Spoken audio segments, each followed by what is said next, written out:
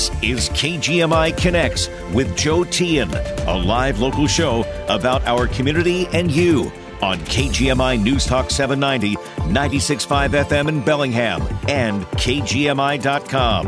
Well, good Monday afternoon. It is our Open Lines, Open Ideas program, but we can't take your calls today because we continue in our series of candidate debates here today and giving you a chance to get to know the folks who are running for office here in Whatcom County and focusing once again on the 42nd District. Today, we hear from two candidates for 42nd District State Representative. It's position one.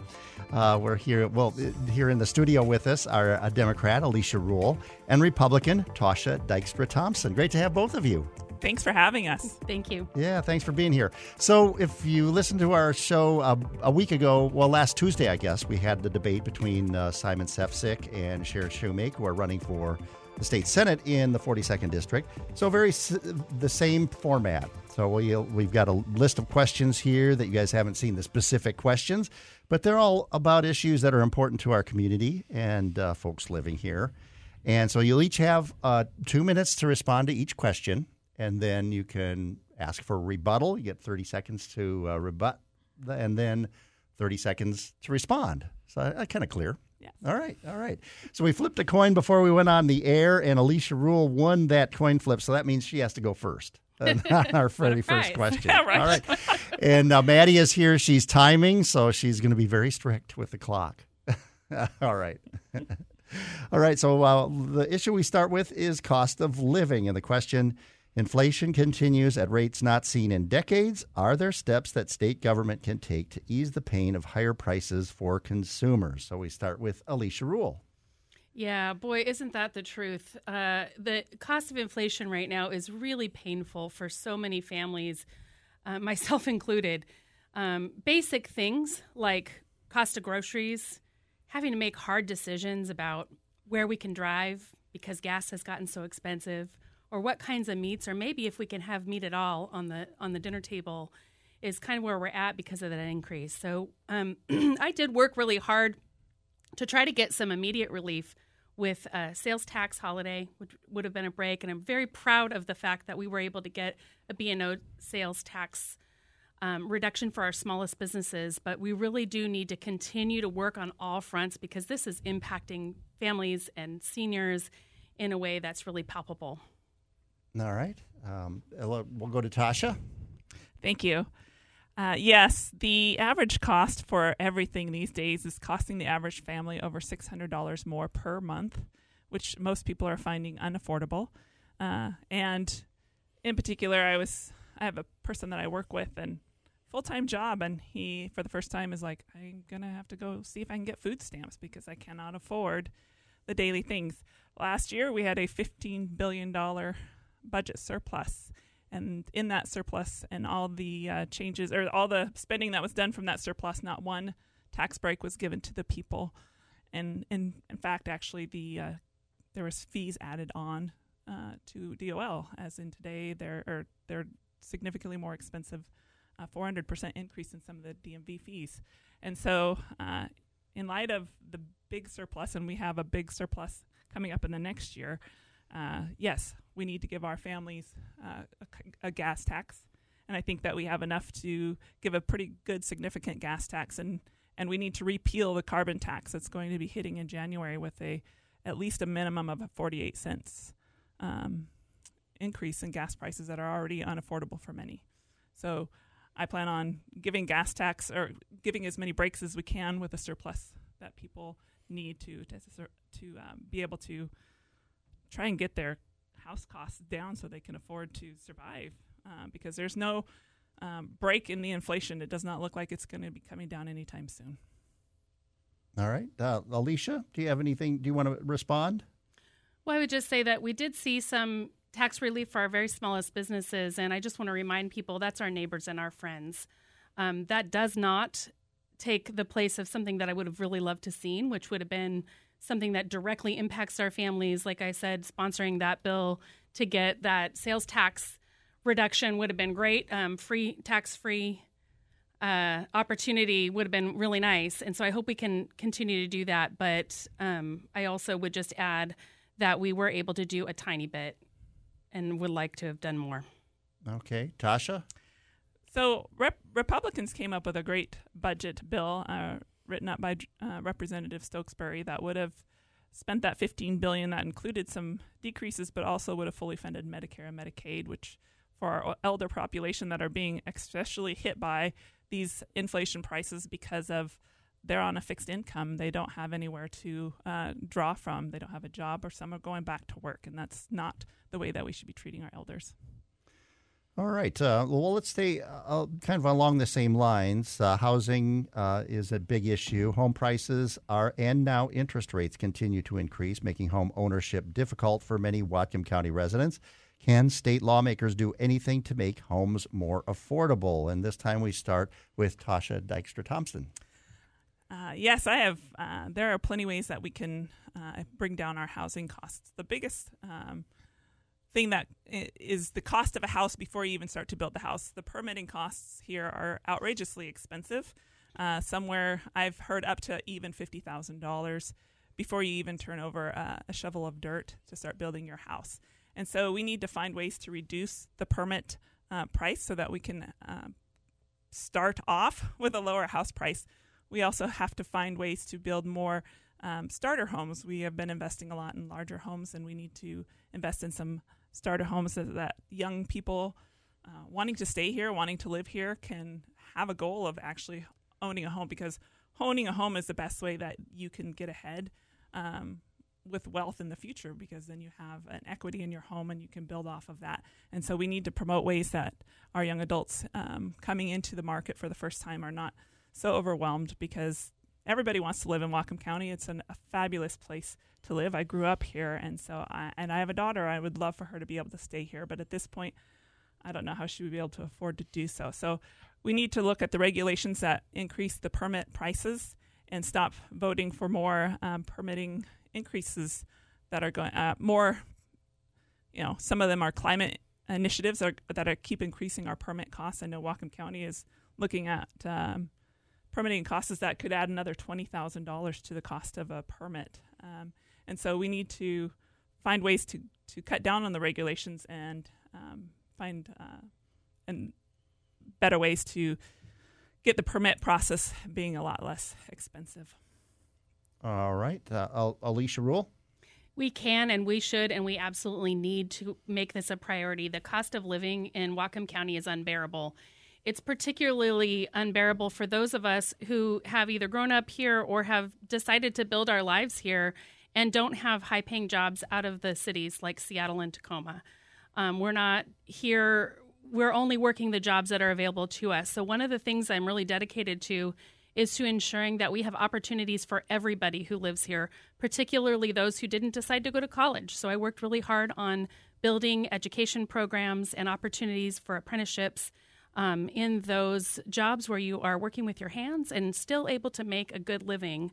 I'm also really proud of the work that we did in increasing home ownership opportunities with areas like Habitat for Humanity.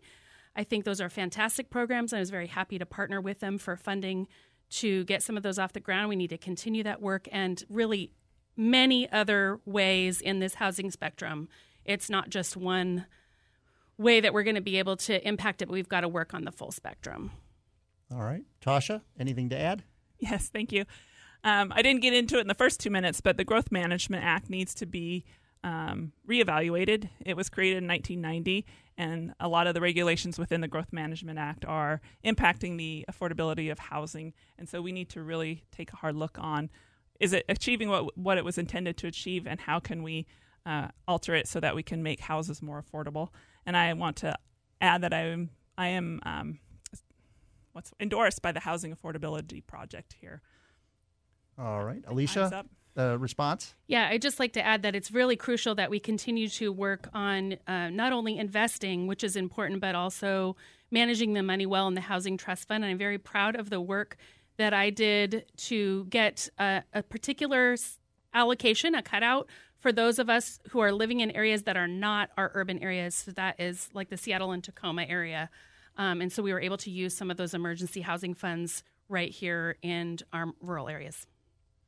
All right. Once again, we're speaking with, or hearing from, I should say, a Democratic candidate, Alicia Rule, and Republican Tasha Dykstra-Thompson. They're candidates for the 42nd District State Representative Position 1.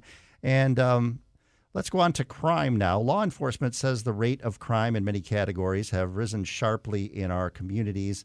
What do you attribute this to, and what steps should be taken to combat it? And we start this time with Alicia Rule.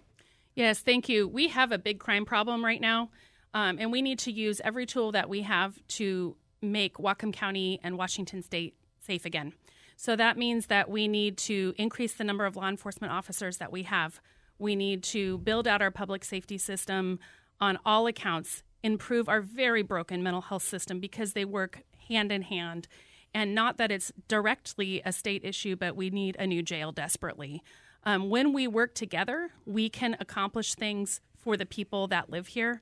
And this is one of my priorities. I took leadership roles in the last couple of sessions to try to move some things forward. I was very frustrated with not being able to get that pursuit bill through the Senate. We made it bipartisanly off the House floor, and the ability to pursue is not in play right now because we lost it by one vote in the Senate. So I intend to go back and get it across the line this time. All right. Tasha?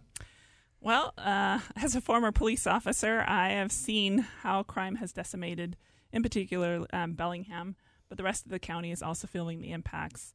I concur with Alicia that the jail is a big part of that reason. We need a new jail facility here in the 42nd and Whatcom County, but it has been voted down twice now.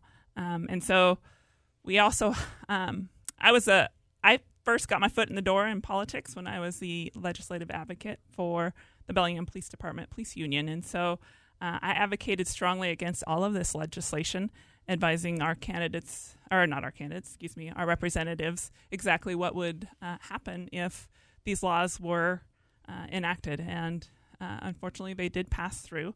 And yes, Alicia was one I spoke to, and Sharon I often spoke to as well about these particular rules. And so the one thing that I can bring to the table on this particular issue is I'm an expert in it. I spent 25 years of my life working with everybody in the community on crime problems as a supervisor and sergeant of the Domestic Violence and Sexual Assault Services.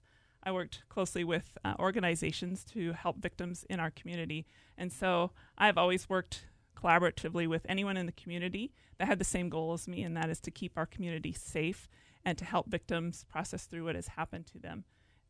So I've never been concerned about whether it's an R or D, but whether or not we have the same goal, and we both had when we have the same goal, we will do so much more together. And that's what I did throughout my career. Is I worked with anyone and everyone who wanted to work on this, and so that's what I'll bring to Olympia is the expertise of knowing exactly what we'll be doing. I mean, when I advised Alicia and Sharon, I could tell them exactly, if you do this, this is the result, because I've lived it and I know the nuances of the interplay of all the different rules and regulations. All right. Do you have a response, Alicia? Thank you. Yes, and that's why I voted against most of these laws and worked to repeal them in the second year that I was in the legislature. I think if you take a look at my voting record, you'll see that it was informed by law enforcement's input, and it's important to know that I'm the only candidate that has been supported by the Fraternal Order of Police in this race. Okay. Tasha? Thank you. Well, I'm the only candidate that's supported by Washington Council of Police and Sheriffs because I worked extensively with them when I was the union advocate. The FOP refused to call me back when I called and asked to see if I could interview for an endorsement request on their behalf, and I was an FOP member at one point in time when I was an Honor Guard member. And so 1310 was the worst bill, and that is the one bill you did vote yes for, and that took away all authority for the use of force. Okay, now we move along. Well, I'll ask this question. We've kind of touched on it, and maybe you don't have a lot to add to it, but I was going to ask, are policing reform laws recently passed in Olympia having the desired effect, and should they be expanded, restricted, or kept where they are? So Tasha will start this time.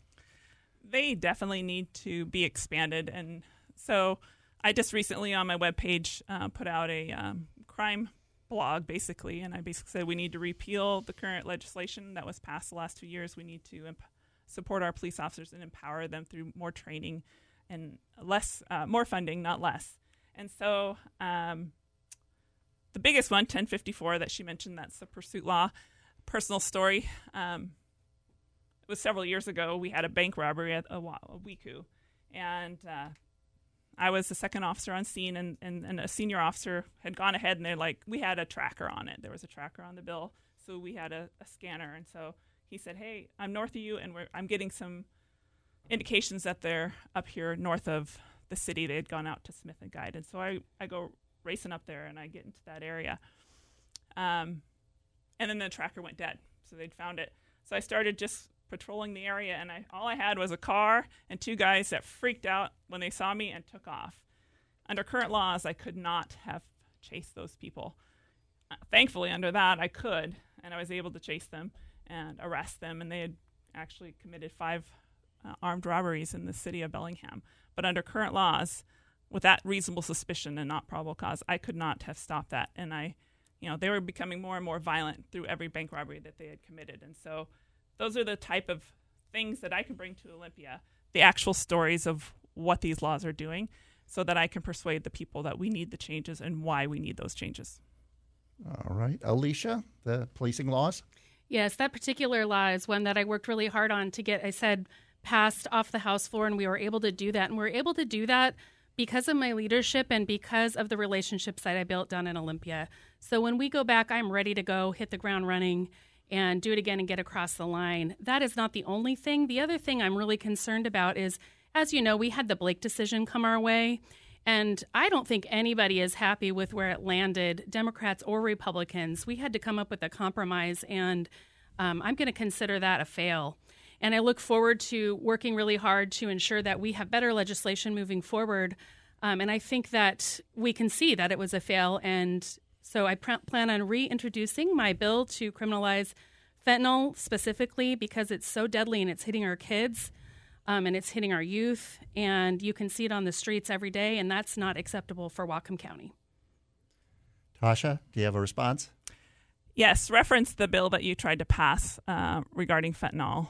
I appreciate that you wrote it, but you were the only one on it. You didn't even find a co-sponsor to try and get that bill across the line. And I know several Republicans that would have been happy to sign on to that particular bill.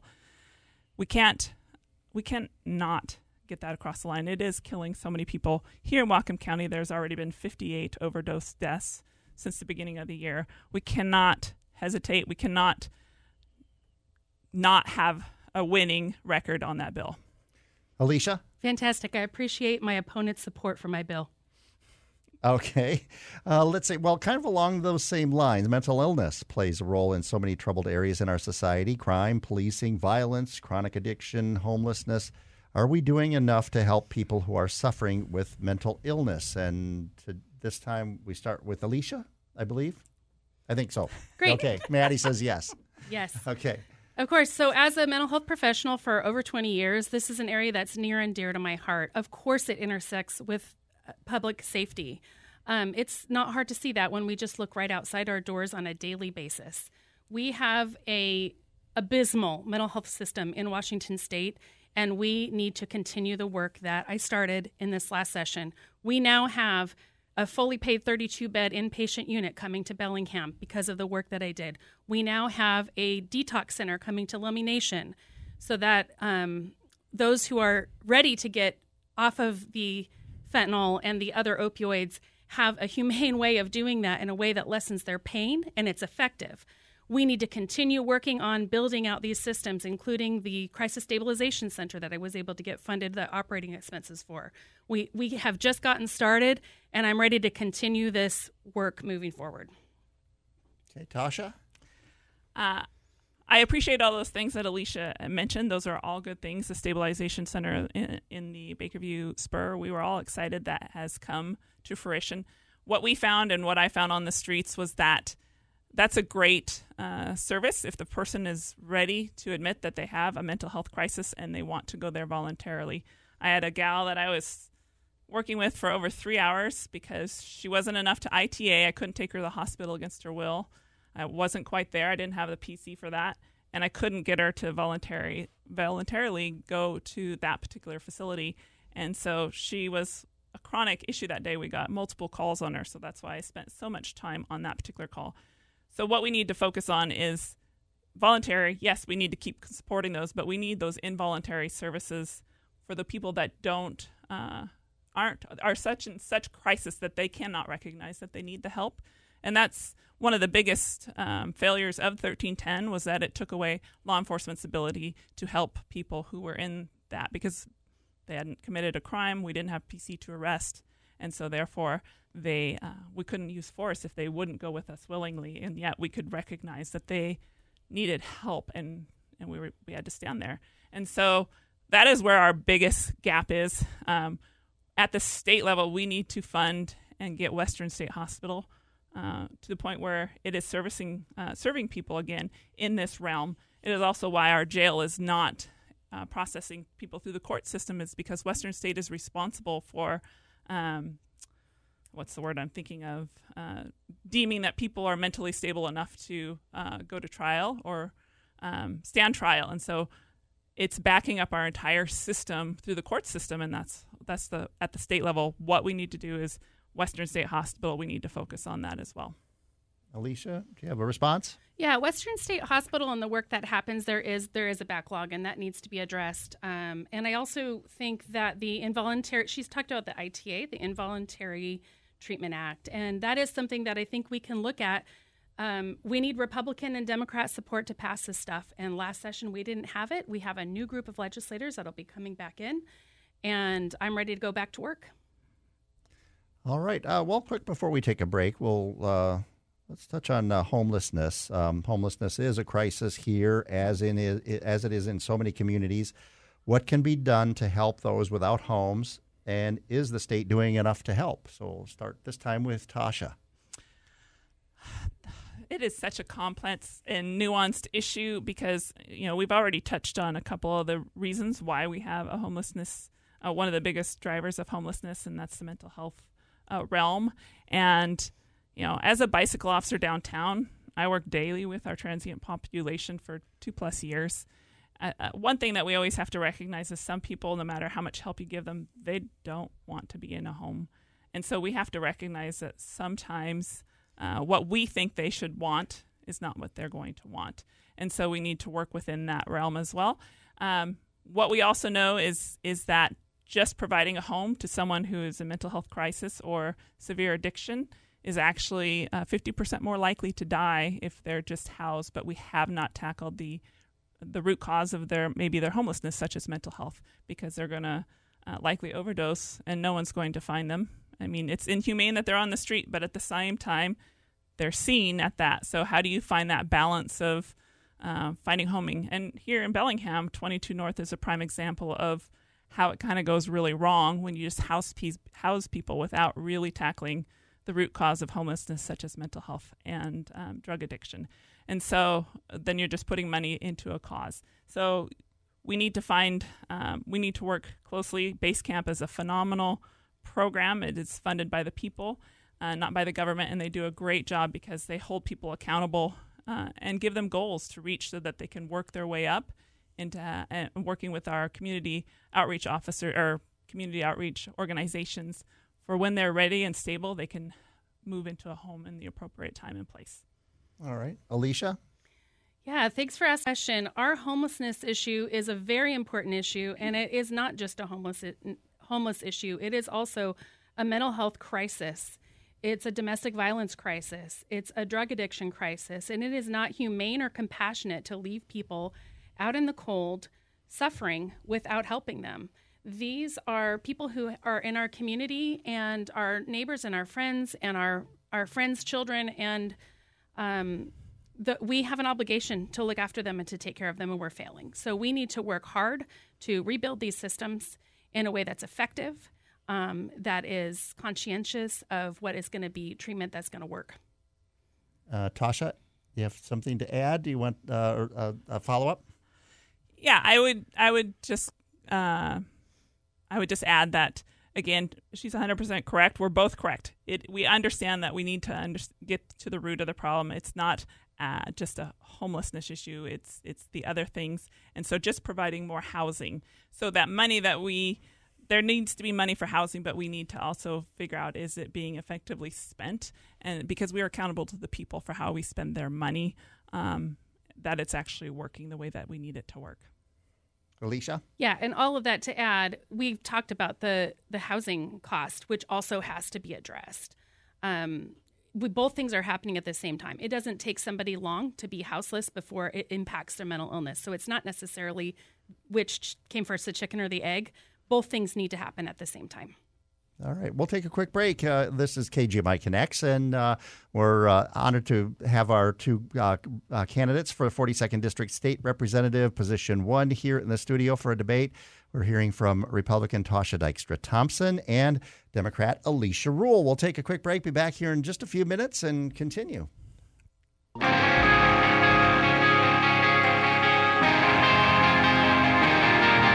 We're taking your calls live on KGMI Connects, 360-676-5464. Well, today we're not taking your calls. We got two candidates here in this studio for a debate.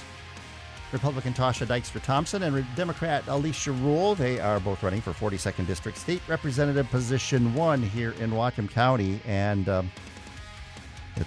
just going through a bunch of questions, issues that are important to all of us here in our communities. And let's see, we start this time with Alicia, correct? Okay. We'll move on to, let's move on to health. What's your take on emergency measures taken in Washington to deal with the pandemic? Yeah, well, it was necessary at the time. Let's not forget that vaccines got us here today, and thankfully we have moved through that, and we can continue to rebuild after this total disaster. It's time now to relook at that. I did early on put some pressure on our governor to back off some of those specifics, particularly when it came to our children. As somebody who's been a specialist working with children for my whole professional life, I sounded the alarm bells early for our kids with the return to school. And I really am proud of the fact that I was able to work closely with the governor and the governor's office around getting kids back into sports, because it was a compromise that we could find that allowed for kids to be outside, get their mental health back in check, be with each other, connect, and still stay safe. All right. Tasha? Well, we are still under emergency mandates under our current governor, and he has not given up his emergency powers after over 900 days of emergency powers. So when the president of the United States declares that the emergency is over and we still are under emergency mandates, last session we had an opportunity to try and reduce or take away some of his emergency powers and reassess it at that time, and that did not make it even off the floor of the debate. So I think that in a lot of ways, I agree with some things. Initially, when we didn't know what this was and we didn't know what we were facing, I agreed with some of the shutdowns initially because we didn't quite know what we were facing. I was a police officer on the streets at that time. I was a supervisor on patrol, and so I never had the opportunity to lock down. And myself as a supervisor over the only people in the city working for public safety, other than the fire department, they did a fabulous job as well. After a little while, we realized that it was not exactly what we thought it was, and we needed to adjust more rapidly to what we were listening to. And so I think we did a huge disservice to the children in our community. It is being reflected in their math scores. It's being reflected in their reading scores. Keeping kids out of school for over 2 years when there was evidence to show that it was not a high rate of transmission in the schools was an injustice to our children. My child, thankfully, was in a private school, and so because we were blessed enough to be able to keep her in the school, and she didn't have that same impact as some of the children. And so I think that we did a disservice to our children. We have a lot to make up for in that regard, and the first thing is the emergency power reforms in the next session so that we don't have this happen again. All right. Alicia, do you have a response? Yeah, the only response is I just want to remind people, because it hits close to home. I had loved ones, dear loved ones, who died from this disease. And across the nation, we had people die from this disease. So minimizing the importance of the vaccine, I think, is at a cost that we can't forget. And also, we need to move forward now with the information we have. We had a second wave of COVID right when we went back to that session, which no doubt impacted what the bulk of the legislature was thinking at that time. Tasha? I don't believe in any of my comments that I did in anything minimize the impacts of vaccines or the impacts of people and their families and how this happened. And so I am only talking about what the impact was to our children and the fact that we have a governor that still has emergency powers 900 days after, which is completely contradictory to our Constitution of what he should be doing. All right, on to a new question. You're both moms. Is the state investing enough in K through 12 education and early childhood education? And we start with Tasha. Currently, our state is one of the top in the nation for the amount of money that we invest in our school and our education. And so I'm in full support. I think the teachers do an amazing job. I wonder I think the money, if it's not being used effectively, if it's more towards the bureaucracy of the school and education system versus to the teachers of the education system, because they're the ones doing all the work. And so I fully support trying to, that teachers should be paid well because they have one of the most difficult jobs. I am a school bus driver now, and so I know what those kids can be like after a long day of school. And I think they feed them sugar right before they get on the bus sometimes. So we need to look at whether it's being effective, because even though we are one of the states with the highest the highest amount spent per child in the nation, we have one of the lowest scores for reading and math. And so we need to do a better job of supporting our children, if it's just the pandemic or if there's other reasons for that particular low score. Alicia? Our public school system is the cornerstone of our democracy, and I fully support our teachers and our public schools because it's what we have to offer for our next generation. With that said, I can't wait to do some more work in this space. I'm really proud of my work in outdoor education. As a mental health professional, I learned that our students don't always necessarily do as well as they could in the four walls of a classroom, but you get them outside and their eyes light up and they succeed. And so I'm so proud that now every district is going to be able to participate in outdoor education, not just our wealthiest districts. I also did work in the education space for our most vulnerable. So taking my experience as a child welfare social worker, a CPS social worker, and coupling that with my experience as a school counselor and figuring out ways that we can make the laws work better so that those students who are coming in vulnerable and homeless are not continually falling to the bottom, and that they also have an opportunity to thrive and just do really well in their future because we owe it to them. Tasha, do you have a response? Yeah, I have some really interesting, or I think creative ideas. I have 10 brothers and sisters, and I found that none of us ever learned the same. And that is why I would be a proponent to a certain degree of the money following the child, because, like, for example, my brother, who I think he graduated with a D- average, became the valedictorian in his HVAC tech school. And so I'd like to see more hands-on training for high school students that have decided, and I think that would help the workforce where we are at a shortage. Alicia? Agreed. That's why I've been working in that space and was able to get funding for some of our local public high schools, making that connection with the career-connected learning for those who work in their hands and building up that very important workforce. Not everybody needs to go to a 4-year college, and many people can do that technical work with their hands, and they should be able to make a good living and raise a family here in Whatcom County doing that. All right. Staying with education, one of the more controversial moves by the legislature in recent years was comprehensive sex education, requiring it for all K through 12 schools in public schools. And what's your take on that? And let's start with Alicia. Yeah, I think that some of the parts that I was really looking carefully at are, do parents have a choice to look over this curriculum? Yes, they do. That was really important to me. And is it age appropriate? And do local districts have input onto which age appropriate curriculums they choose? And all of those things are yes. I think that we are living in a world right now where kids have access to absolutely everything. And the statistics show us that they've had access to it long before we want them to and before we think they have. So I think it's really important that we have, and again, I want to emphasize age-appropriate education for our kids, which oftentimes in those early years has nothing to do with sex the way that you imagine it might, and everything to do with consent and asking and understanding about boundaries and physical space and social emotional learning. Tasha? Yes. So I know that a lot of the concerns I hear about this particular conversation is exactly with parental rights and what they perceive. When my daughter got to that age where sex ed became an instruction at her school. And so I really appreciated that our school reached out, said, hey, this is the day what we're doing this. And they had a parent night for us to come in and watch the video that they were going to see.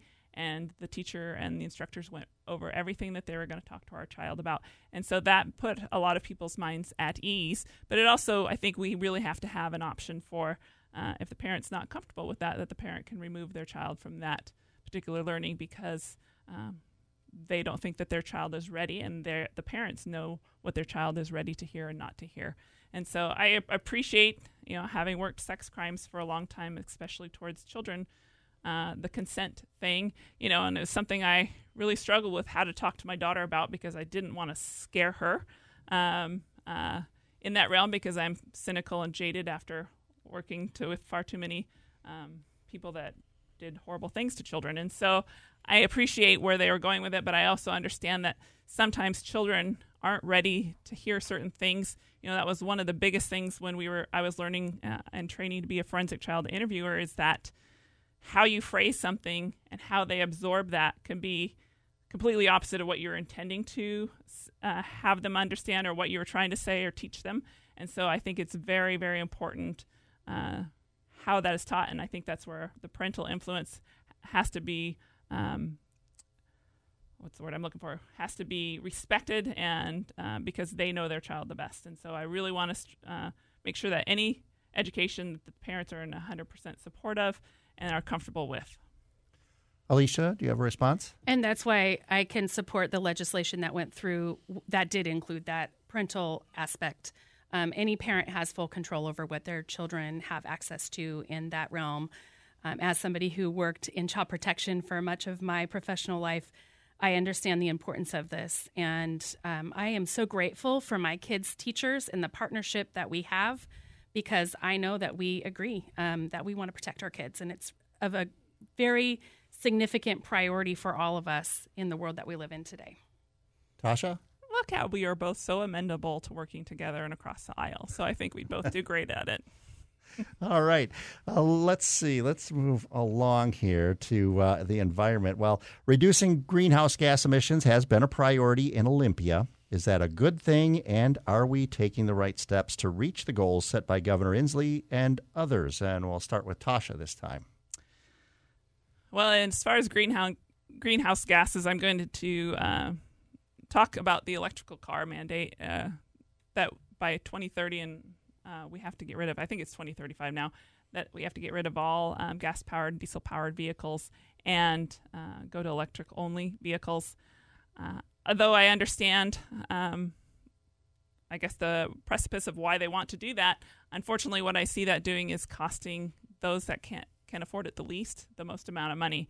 Electrical cars are very expensive, and then the specialty equipment to be able to charge them at your home.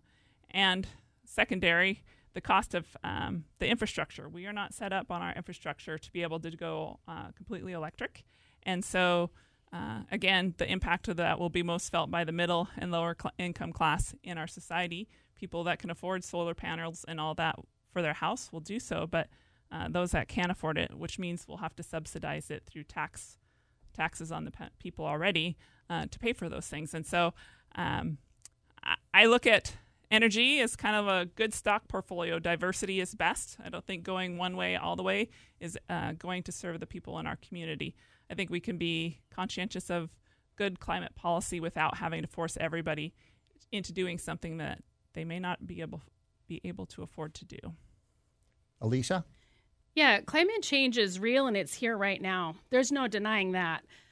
My concern is in the details. So I am a social worker, been a social worker my whole life, and I'm living here and I'm not wealthy. So I am really concerned with both things at the same time. And I think this is where it takes a dedication to bipartisan partnership to get really good, detailed, good policy that works to move forward, to reduce our greenhouse gases, but also at the very same time, we cannot do that on the backs of our poor. And that's why I made some of the really tough votes that I did and voted against some of my respected Democrat colleagues, because I really worry about those who are farm workers and those who are working on farms or have farms and have big equipment. We need to build out infrastructure, and we need to make sure that everything that we do moving forward, that we'll build in good, thoughtful policy looking after the little guy. And that's particularly concerning to me when we look at the folks that are economically impacted the most. Tasha, do you have a response? No, I agree. I think in the details, we need to make sure that any impact moving forward and not setting unattainable goals that's going to cost the little people the most, such as the electrical car mandate that we will not be able to afford to get into place, and it is going to fall on everybody and raise the prices.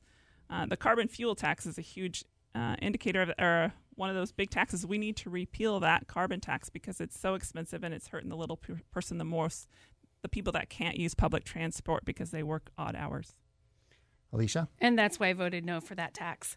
I do think that we need to work diligently, and I think it's great to set a goal. I also think that it's important to take a look at what innovation can happen in the private sector, and that now that we have a goal, we know we have to work quickly, and I trust and watch them go. The human factor in this is being underestimated. We are going to innovate quickly because it's necessary, and I am looking forward to incentivizing that. Let's move on to, transportation and infrastructure. Kind of touched on that. Are we investing enough in our infrastructure, and should we be focused more on public or personal transportation? So this would be Alicia. Yeah, well, I think we need to invest in all the things that are going to keep us moving forward. So we don't get to pick one or the other. We've got to be able to continue working on building out public transportation, but we also have to understand in places like where I live in Blaine, I'm doing a lot of driving, and it's not possible at this point for me to use public transportation to get through my days. I had an incident recently where I thought maybe I would just try it and make my way into Bellingham, and the schedule is absurd, and it's impossible to use a bus. So we need to continue working on public transportation, but we also have to continue working on how we can build out the infrastructure to increase the amount of alternative vehicles, continue to innovate, and continue to look out for those who can't afford to make the change right now. Tasha? My big thing on infrastructure is we need to really focus on making the roads that we have usable. We need to work on the potholes and the little things for the people that need to drive every day to work, and the damage that's being done to their vehicles because we're not maintaining our roads, because a lot of the big money is being spent in King County for huge public transportation projects that most of the people in the 42nd District will never, ever use. And so I support, again, like everything, diversity in a stock portfolio, diversity in transportation options is always good, but not at the expense of taxing us more and making it unaffordable for us to live here. It all is working together on all those things. And so here in the 42nd District, we need to work on our basic road infrastructure. And yes, we need to keep being innovative on ways to include public transportation and make it available to people. That is a good goal to have. But I think that we get too involved and too much is being spent on the billion-dollar projects down in King County that most of the state will never use. Alicia? Yeah. You know, my suspension system in my car is wrecked. She's right. We've got to fix our roads, but we also need local partnership to be able to do that. So we do need to work with our cities and our counties well so that we can keep moving forward on that. In addition, I am really proud of the Lummi Island Ferry that needed desperately to be replaced. So at least we got that going. Those folks over there have needed that for a long time. Tasha? In the $15 billion surplus that we had, a lot of the money, we could have been more effectively working on this particular thing. I know Eastern Washington has a lot of road issues that did not receive enough money to fully fund their basic roads, and that's a huge agricultural community in this state. And so, yes, my focus is the 42nd, but we are representatives for the entire state, and they need some more assistance on that transportation and infrastructure. All right, on to employment and jobs. Are recent increases in the minimum wage having the desired effect here in Washington? Tasha. Well, with the inflation and the cost of living going up so high, a minimum wage increase isn't enough to make it, is not enough to actually work, because we did not give any tax breaks to anyone with this $15 billion surplus that we had. And the minimum wage impacts for our small businesses that were already negatively impacted by the shutdowns that were forced on them by the emergency mandates of the governor. They're the ones most impacted. Those large corporations like Walmart and Costco can afford minimum wage adjustments, but all our small mom and pop stores that are already suffering because they were shut down for so long, just adding more minimum wage makes it very difficult for them to pull out of this pandemic in the best way that they can. In the farming community, that's one of the complaints that I heard, is this minimum wage for farm employees, the overtime. The one thing that the farming community advised is that, on the federal level is where the milk prices are set, and that's determining what the farmers are going to make. And so when the state comes in and says you have to pay this amount of money, but it's not taking into consideration the federal amount of money that they're already mandated to get from the federal level, it's really impacting our farming community. And here in the 42nd, the farming community is the backbone of our financial security going forward. And so we need to find ways to work cohesively between the small businesses, and we need to find ways that employees can make enough money to be able to afford this. And that should, from our level, come from tax breaks for the people. Alicia? The inflation factor is something that we need to keep a laser focus on moving forward. And that means we're going to have to work on multiple different planes at the same time. I am fully dedicated to continue work to make sure that we have good family wage jobs coming into and innovating in Whatcom County, that we support our small businesses, that we support our farmers.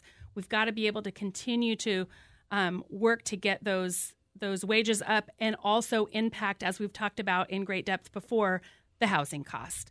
When we can get those back in balance, and I believe that there are things that we can continue to do moving forward to do that, I think that we are going to see some relief. But we are just on the heels of this pandemic, and it is going to take a little time. This is not something that's unique to the 42nd, but boy, are we feeling it. It is close to home. Every time we go to the grocery store, every time we have to go fill up, I'm pretty tired of my car pegging out $100 every time I have to fill up my gas tank. Tasha, do you have a response? No, again, Alicia and I seem to agree on several things, but I think the one thing that we disagreed on is that $15 billion budget surplus that we had, that we could have made meaningful tax cuts that were not made.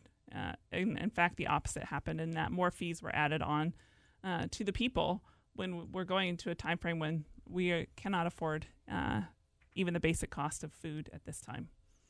Alicia? I supported tax breaks. You got to get the votes. The votes weren't there. All right. Well, I hope you have a few minutes to stay with us. Sure. We'll take a quick break, and I'll be back. We'll go a little bit past 5 o'clock. With us are Democrat Alicia Rule and Republican Tasha Dykstra-Thompson. They are candidates for 42nd District State Representative, Position 1, right here in Whatcom County. And we'll continue our debate in just a moment here on KGMI. We're taking your calls live on KGMI Connects, 360-676-5464. Thanks for joining us here on this Monday, and special program today, and going a little bit long. We have here in the studio Republican Tasha Dykstra-Thompson and Democratic candidate Alicia Rule. They're both running for 42nd District State Representative Position 1 and are answering our questions here on our program today. And a couple more questions. Then we'll do a quick lightning round, and then we'll hear from the candidates themselves about themselves and why they're running. But let's move on to tax policy. Washington said to have the most regressive tax policy of any of the 50 states. Of course, that means low and middle income earners pay a greater percentage of their worth than the wealthy do in taxes. Is the recently enacted capital gains tax a legitimate way to address this inequality, and are there other steps that should be taken? And we start with I think Tasha? Go ahead, Tasha. Doesn't really matter. We're Okay. both going to have an opportunity to talk. The capital gains tax is been deemed by Douglas County Superior Court judge to be an income tax, which goes against our state constitution. And so I recognize a lot of people say it's just a tax on the wealthiest and to pay their fair share, but it goes against the Constitution. As a police officer, it was my oath to uphold the Constitution of the state of Washington. And so a capital gains tax that goes against that Constitution is not something that we should be doing and looking at. And the concern is always with capital gains or any taxes, where are they going to expand to? The B&O tax was originally a tax on a very small group of things, and over the years it's continued to expand. And so allowing a tax that is against the Constitution, because the argument is it's only on the very rich, eventually, as with all taxes, they tend to expand out. And so I would not be in support of a capital gains tax that goes against the Constitution of the state of Washington. Alicia? Yeah, I voted against the capital gains tax, and I'm concerned with the fact that, as we've spoken really a lot about in this session, that we've got inflation that's impacting our families and our seniors. And so we do need to continue to work, but this is the kind of work that only can happen if we work together. And so I'm just looking at anywhere that we can kind of chip away at this to be able to get some tax relief to folks. So whether that's sales tax or the B&O tax for our very small businesses, which is often our neighbors and friends, or what other ways that we can look at it without cutting very necessary programs, I think that's what we need to do. But it really takes partnership, and it takes a lot of work and built relationships to do that. Tasha? Response? No, I don't. Any ideas on how or should we address tax inequality in our state? I mean, in other words, do we need tax reform, and do you have ideas on what that might look like? Let's start with Alicia. Yeah, I think the tax reform should be on our vulnerable. That can be our seniors, that can be our families, but it's got to be what we can do together.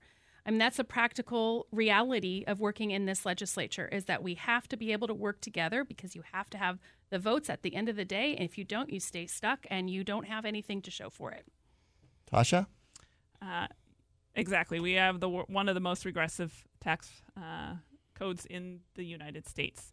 And so we do need to do a lot more. I always say I'm very fiscally conservative, and what that means to me is that we need to be very accountable to the people for every dollar that they spend. And is the dollar that we're spending having the effect that we intended for it to achieve? And so instead of asking about do we need to tax the people more, is the money that we're taking in being spent effectively? Let's be accountable to the people for how every dollar that we take from the people is being spent and is being effective in what we want it to be and to the people. And so the government does not make money. The government only spends the money that they take from the people through the tax system. And so we need to be, as government officials, very accountable for every dollar that is spent. And so that is what I will be. That's accountability is what I've been doing my entire career, is holding people accountable. And so we need to hold ourselves accountable and our representatives accountable for every dollar that we take from the people and is spent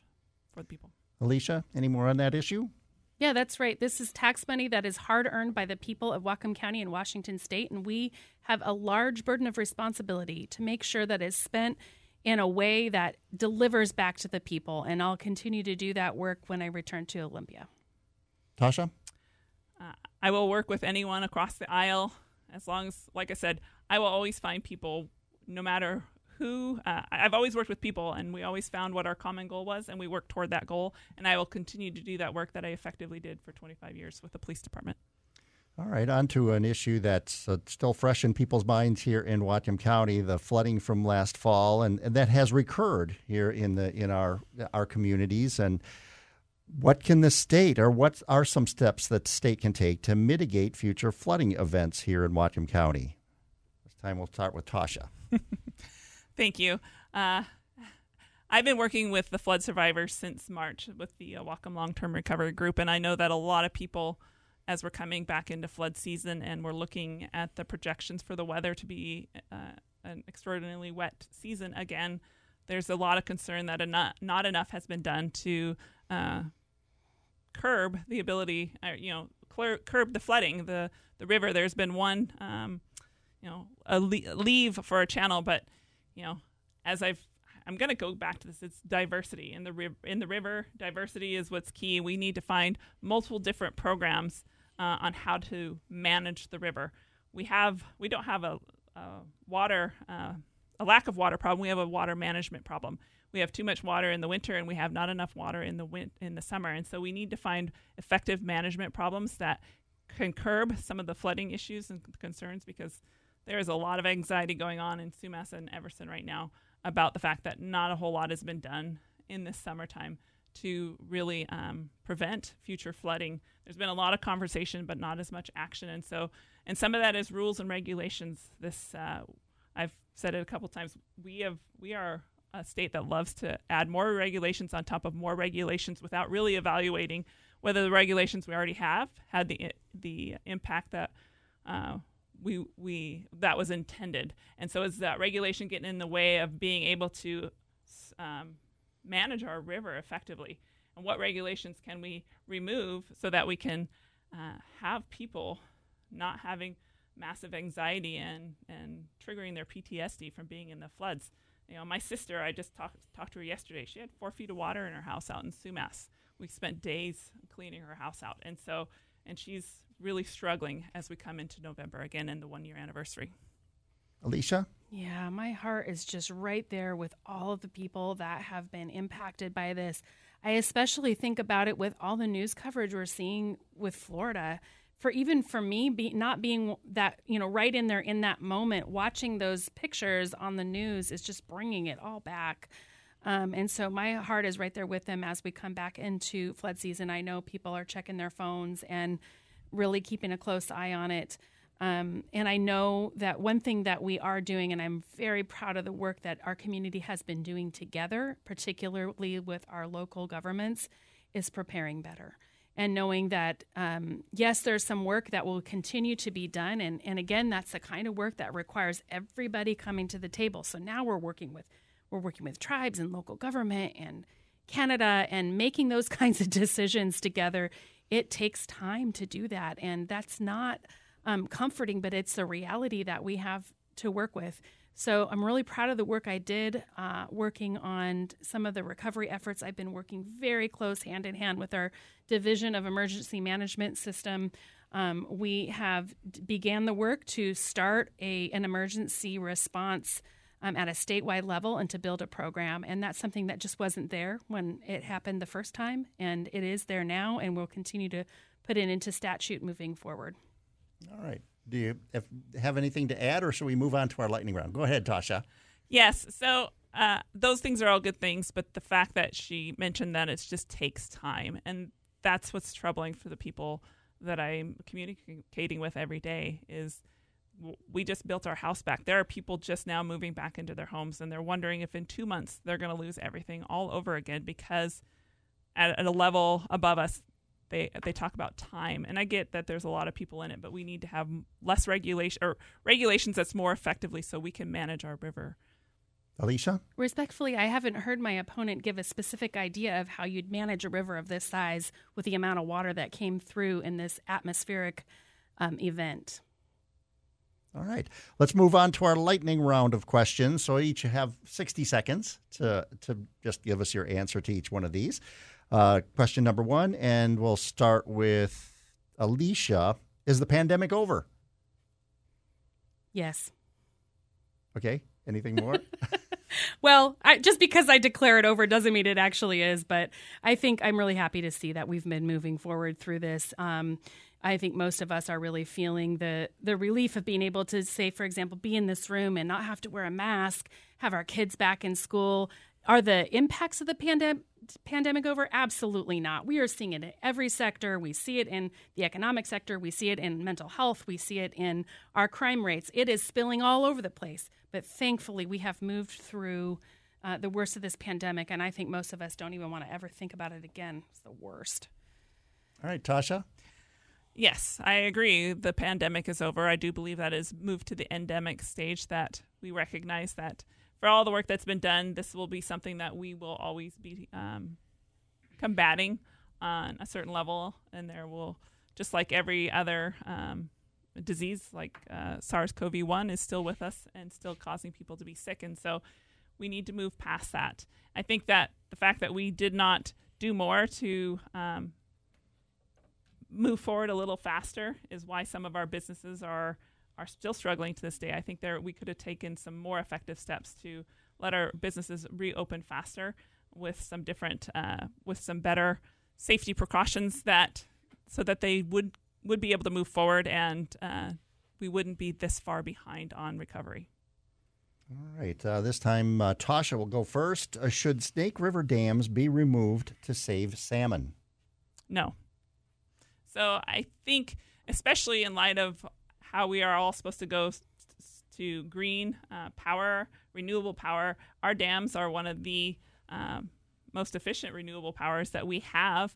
And when they talk about solar and they talk about wind, every type of renewable energy is going to have an impact on the environment. Solar is going to take up a lot of space, some of that agricultural space, and impacts on building the batteries. And so every type of renewable, and I think dams, yes, there's some impacts on the fish, but there's going to be impacts from every type of renewable energy. And so I think cost-benefit analysis, we already have them in place. They're creating renewable energy, and they're managing water over on the east side for farmers to be able to use. And so taking them out, what other problems are you creating, and what power loss are we going to be having because of that? Alicia? Yeah, generally speaking, this is really a federal issue. However, I think we can see how sophisticated of a problem this is, and it's going to take sophisticated solutions to work through it. That means the key being that we all work together, that we put in all the stakeholders and really do that difficult civil dialogue to get to solutions. None of the things in front of us are easy. And when we talk to each other, we're able to hear all sides of the issue. And when we can do that and slow down, look each other in the eye, and understand some of the things that we might not know ourselves, we're able to deliver the kind of policy that's sustainable, long-lasting, and good for people. All right. We'll go to Alicia. What actions should Washington State be taking in light of the Supreme Court's Roe v. Wade decision? Well, I just think it's really important that we protect a woman's right to choose what they do with their own health care decision. I have known for a long time that life gets complicated really quickly. And if we lead with compassion and we trust women to make their own decisions, they're fully capable of doing that. Tasha? This has been decided in Washington State even prior to Roe v. Wade in 1970 and again in 1991, the will of the people. And it is codified in law that we have been abiding by that. And so the Roe v. Wade decision at the federal level is not impacting our state level access to abortion. All right. Well, let's now we're to the point where you get to talk about yourselves and your campaign, whatever you want to say. So we'll start with Alicia, since you began at the very top. Thank you. I'm a lifelong social worker. I was born right here in Whatcom County and have 5 generations of my family who've lived here. I worked really hard to ensure that I could raise my 3 boys here, and I am fully dedicated to ensuring that we look after the people that live here in a way that creates opportunity for our next generations and protects what we have and have that my grandparents and great-grandparents have passed down to us. I am really proud of the work I've been doing in the legislature, and it seems that others have noticed because I have support from both AWB, which is the Association of Washington Business, and nearly every labor council. I have support from law enforcement and mental health, and from Democrats and Republicans. And the reason I've earned that support is because I've worked hard to build relationships with folks, listen deeply and carefully so that we can deliver very well for those who live here in Whatcom County and in Washington State. All right. Tasha? Thank you. Like Alicia, I grew up here in Whatcom County on a dairy farm south of Linden. I'm a first generation. My dad grew up in Holland and came here with a specific dream of owning a farm because Holland didn't have an opportunity for him to buy land there. And so I'm so proud that he was able to come here and immigrate here and raise a family of 11 of us on a dairy farm. in Linden. And so what they taught me on that dairy farm is to work our butts off. If you want something, you got to work for it. And it was a great way to be raised. And farming is a way of life. It's something integral. It's why you do it. You do it because not for the money, but you do it because you're passionate about it. And I took that, and that is what I applied to law enforcement. And why I did it is, as a public servant, I wanted to serve my community. And I have the best public safety basis for being able to fix the problems that were created by our current representatives in Olympia over the last few years. All right, Republican candidate Tasha Dykstra Thompson and Democratic candidate Alicia Rule. They're running for or asking her for your vote for 42nd District State Representative, Position 1. We appreciate both of you coming today and being part of this, and good luck to both of you. Thanks for the opportunity, Joe. Thank you, Joe.